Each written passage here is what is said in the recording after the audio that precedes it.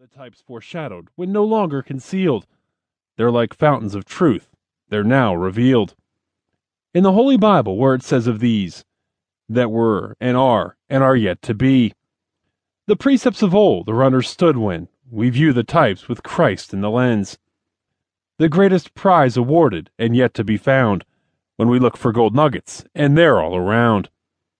It's then that the types are perceived in our sight. We see the clearer as it's lit up in light.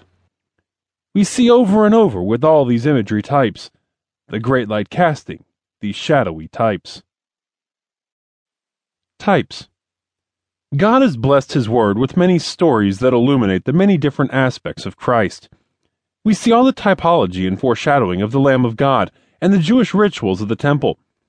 We see the festivals and what they represent, and realize they only serve as a backdrop for the greater truth fulfilled in Christ throughout the New Testament.